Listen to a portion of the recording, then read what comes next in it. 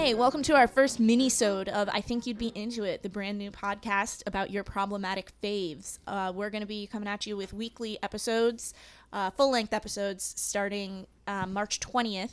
But for now, we've got a couple first episodes and these little tastes that we're going to put up for you. They're like a little just like dollop of what the show is. Yeah. Like if we took the show and pounded it down so it's like a tastation, like just that, or like a Werther's original, like a little amber ball of podcasting fun. Do we need to take a break for you to go get candy? No, I'm good. I ate all my candy before here. I ate all my fruit snacks.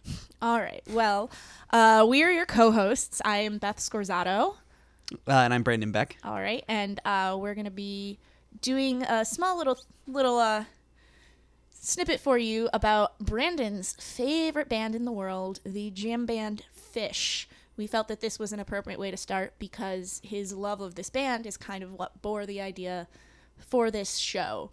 And if you know me, you've undoubtedly heard about Phish. Yeah, I mean, I'm about to interview him about this, and I've definitely heard about it. But yeah, it's one of those, like, I'm the Phish guy. And it is the kind of thing that a lot of people hate. When they hear he's into it, one, they don't get jam bands, or when they hear that he's seen them 53 times. Yep.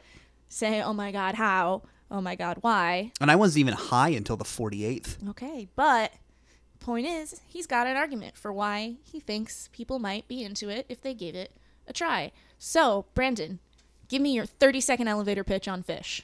Okay. Phish are a rock band from Vermont. They've been around since the early 80s. They're lumped in with jam bands, but the majority of their work, their best work at least, are these almost orchestral compositions that can be 15, 20 minutes long, but are all pre-written. Like, yeah, there's some jamming, there's some noodling, there's whatever, but like the pure songcraft of this band is really phenomenal, and a lot of people don't give it a chance because they just assume, oh, it's like the Grateful Dead, right? And also their shows are incredibly fun and hilarious. Time. Fair enough. You actually got about 35 seconds because I cool. couldn't get my phone unlocked. Oh, good. But, I mean, we'll keep talking on that theme right now. But one thing that you get a lot of criticism on for this is the fans. Yeah. People think of Phish and they think of a bunch of dudes in tie-dye pants. Shout out to Angel. Just like hanging out in a parking lot doing drugs. Yeah, which isn't exactly true. But yes, it's not exactly not true. It's not. I've been in a Phish lot It's not with you. untrue, but the whole like the tie-dye dreadlocks thing, that was definitely more of a Grateful Dead thing. Also a 90s thing. It was, yeah, definitely more of a 90s thing. The people you see in a Phish lot now are more like, look like finance bros, like dudes in cargo shorts and polos who are like there with their either wives or girlfriends who don't entirely know what's going on. And it's a lot broier a scene. I mean, they were. That's not really selling it to me. I know. I'm doing a preposterously bad job. All right, so then let's not focus on the fans. Yeah, let's focus on the music because I've been to how many have I been to? 14. Something like that. Yeah, I've been to 14 shows with him, and then we reached the point in our relationship where he knew I liked him, and I didn't have to go anymore. Yeah, but I can attest to the musicality. I will grant you that point. There is some really cool music stuff going on there. Yeah. Even though there is a lot of kind of cultishness surrounding it. Oh yeah, it's one of those things, and that's kind of what this whole show is about. It's one of those things that there's no one that doesn't go whole hog. Like, if you become a Phish fan, you just tend to go hardcore. True, but you've taken plenty of people to one show and they've said, like, that was a cool experience, I don't need it again. Oh, exactly. But so it's not a thing that is necessarily as polarizing as I think people would think it would be. No, it's easy to write it off as like, Phish, whatever. Same with, like, you could do that with the Grateful Dead in the 80s. Like, it's an easy thing to write off that is completely different than people take it to be. Like, Phish and the Grateful Dead could not sound more different. The Dead is the jam band trained ear, maybe.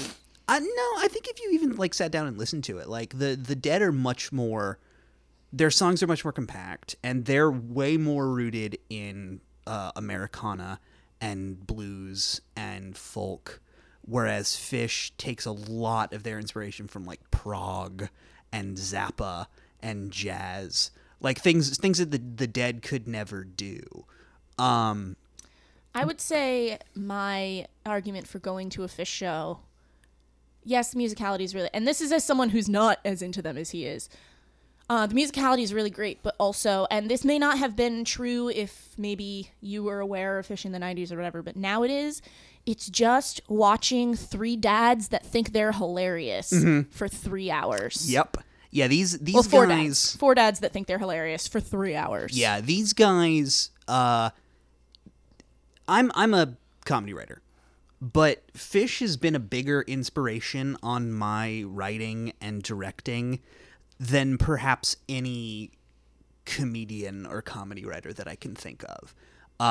Like, they don't have a lot of stage banter, but when they do, you bet your ass it's gonna be a stupid dad joke. Yes. The song that got me into Fish in the first place is a song that they have called Harpua, which is a song that they maybe play once a year now, but sometimes it'll be a couple years. Like, I don't think they did one this past year. And the structure of it is there's a song part, but then the middle of it is Trey Anastasio, the guitar player and like primary composer for Fish, tells a story about this kid, Jimmy, and his cat, Poster Nutbag, which, saying out loud, doesn't sound unstupid, and the evil dog, Harpua. And generally, and these stories are always not completely improvised, but like they're always silly. They're always a little strange. They have a structure, but they can wend in the middle. Yeah, but they're often used for inserting a weird cover that they want to play. Like, for example, the last one I saw was 4th of July in Atlanta in like 2011 or 12, I think, and the story they told within this song was about how the secret history of America is woven throughout the lyrics of Fish songs, and that they're the only band that they're one of only 2 bands that tell it like it is. And the other band happens to be Jimmy's favorite band, which he was sitting in his room listening to at that very moment. And then they played an impeccable cover of Killing in the Name by Rage Against the Machine. They did. I was there. I was in that pit. And being in that pit was really strange, because for the whole rest of the show, a Fish pit is very gentle. A Fish pit, everyone's just kind of like spinning and just sort of like doing their thing. It's not aggressive. He's actually noodle dancing right now. I am. You can't see it. I am. It's something. We'll put one up as a boomerang. It's super mellow. It's super chill. Everyone's generally pretty cool.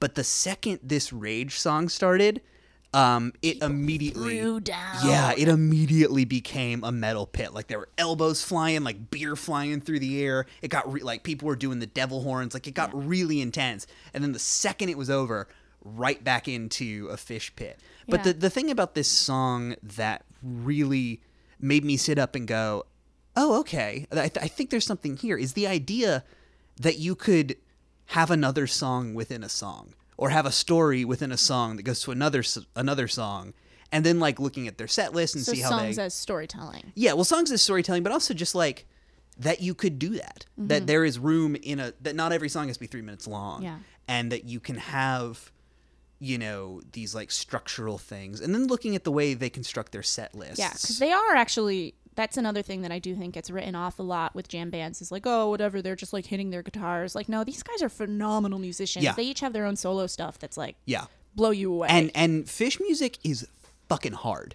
Like, I've been playing guitar for like 15 years now, and I still can't play a good chunk of Fish stuff because it's just really difficult. It's very Zappa-y. It's very complex. They have that one song that's in like 5/4, except for then when it's in 4/4 for like 3 measures. Yeah. They have a lot of songs that are just in these like really wacky time signatures. But the other thing, along with the Harpua thing that really got me interested, is the way that they construct their set lists. Is because like most bands you see, they'll play hour 15, hour and a half, maybe 2 hours. But it's basically the same show every night. They might switch some songs around, but for the most part, if you go see, the Flaming Lips 2 nights in a row, you're going to see basically the same show. Whereas with a Phish show, it's every show is different. They have something like 200 songs in the normal rotation and then about another couple hundred that they've only played once or twice, and they'll weave them together. They'll jam out of one and it morphs into another and then back. Lately they've been singing lyrics to different songs over the top of other songs. Just like the ability to do that, I thought I still think is the coolest thing in the world, and has been like tremendously. Oh, great. Oh man. So we don't need to share that. We just got really excited about something that happened in our house. He's gonna keep talking.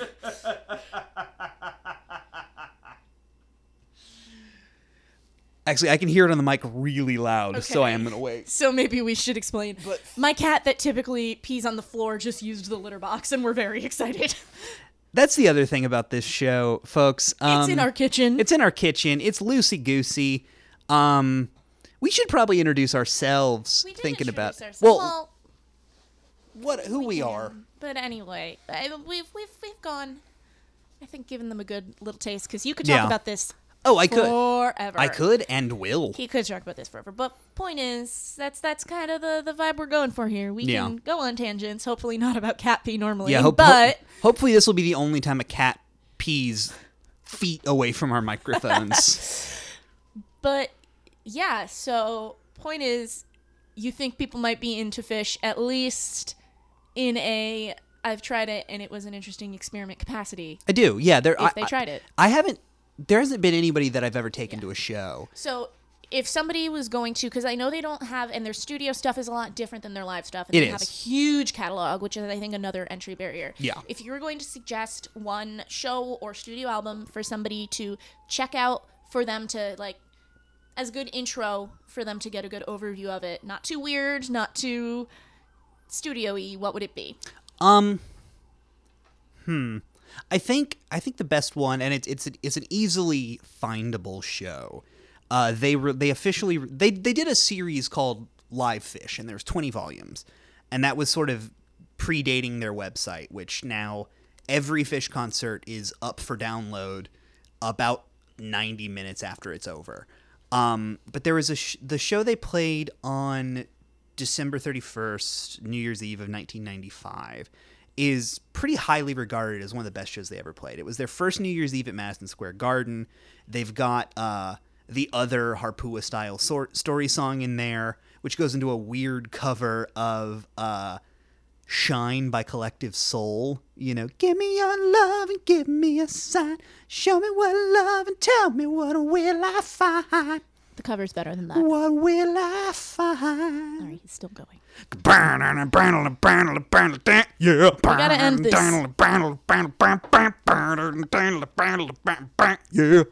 Yeah. And then there's some really good jams in the middle. And because it's a New Year's Eve show, there's 3 sets. But the whole thing is on Spotify, is live at Madison Square Garden. I would also recommend their 2 most recent albums. I would recommend Big Boat, which just came out, it's weird. Phish wrote a personal album, and their lyrics aren't generally that personal. A lot of people aren't into that, and it's great, but it's maybe not as representative. I'm very into their third ago album, Joy, which I know you're not as into, but I do actually very much like that studio album of theirs. I like Joy a lot. But not as much as you liked Fuego and Big Boat. No, yeah, Fuego and Big Boat to me felt more like Phish records. Joy felt like it could have been a bit of a Trey solo album in there. Which I think that's why I liked it. But. That's fair. And I can also, I'll make a little Spotify playlist and put it in the show notes of just like cool Phish stuff. And the other thing we'll throw in there, my favorite cool Phish thing, is the performance they did for New Year's this year. It's crazy. And looks amazing. Yeah, for the last 4 or 5 New Year's, which they've done at Madison Square Garden, they've taken to doing these like Broadway quality productions, which they don't have a stage set. They don't have, like, I mean, their lights are amazing, but they don't really have much of a stage set to speak of. But on New Year's Eve, they've taken to, right before New Year's, having these very elaborate, like, they'll bring in, like, Broadway dancers to do, like, this past year, they have a new song called Petrichor, which is a lot about rain. Petrichor is the smell of the earth when it has just rained, I believe. Yes, it's the smell of earth after rain. Yes. Dry earth after rain. Yes. And so for that, they did this really elaborate thing with all these dudes. If it was almost Cirque du Soleil like, with like really umbrellas cool. And like actual like rain pellets. It was really cool. And Petrichor is a phenomenal composition. It was written for a symphony, and it sounds like it. And I'll put the link to that as well in the show notes. We probably should have been timing this, but we haven't. Probably. But, the other mini-sode will probably not be as long. We'll time it better. But we're hoping that you like what you hear, and you will come back and join us. We've got a few longer episodes that will be going up in the next couple weeks. And there's some bangers, too. Like, there's some good ones in there. Yeah, we're talking about 50 Shades of Grey, the movie, Buffy the Vampire Slayer, and Bunheads, the TV show. Mm-hmm. And those will be going up in the next week or two, so be sure to subscribe and like us on Facebook and follow us on Twitter, which is Facebook is I Think You'd Be Into It. On Twitter, it's @IntoItPod. And please like and subscribe, and we will be in your ears again soon. I am Beth Scorzato, and you can find me online at @GirlAdactyl. And I'm Brandon Beck. You can find me online at HellYesBrandon. And this podcast is a production of Awesome Tech Industries. Yep. And so all that being said, end of minisode. Oh my God, stop. Yeah. No.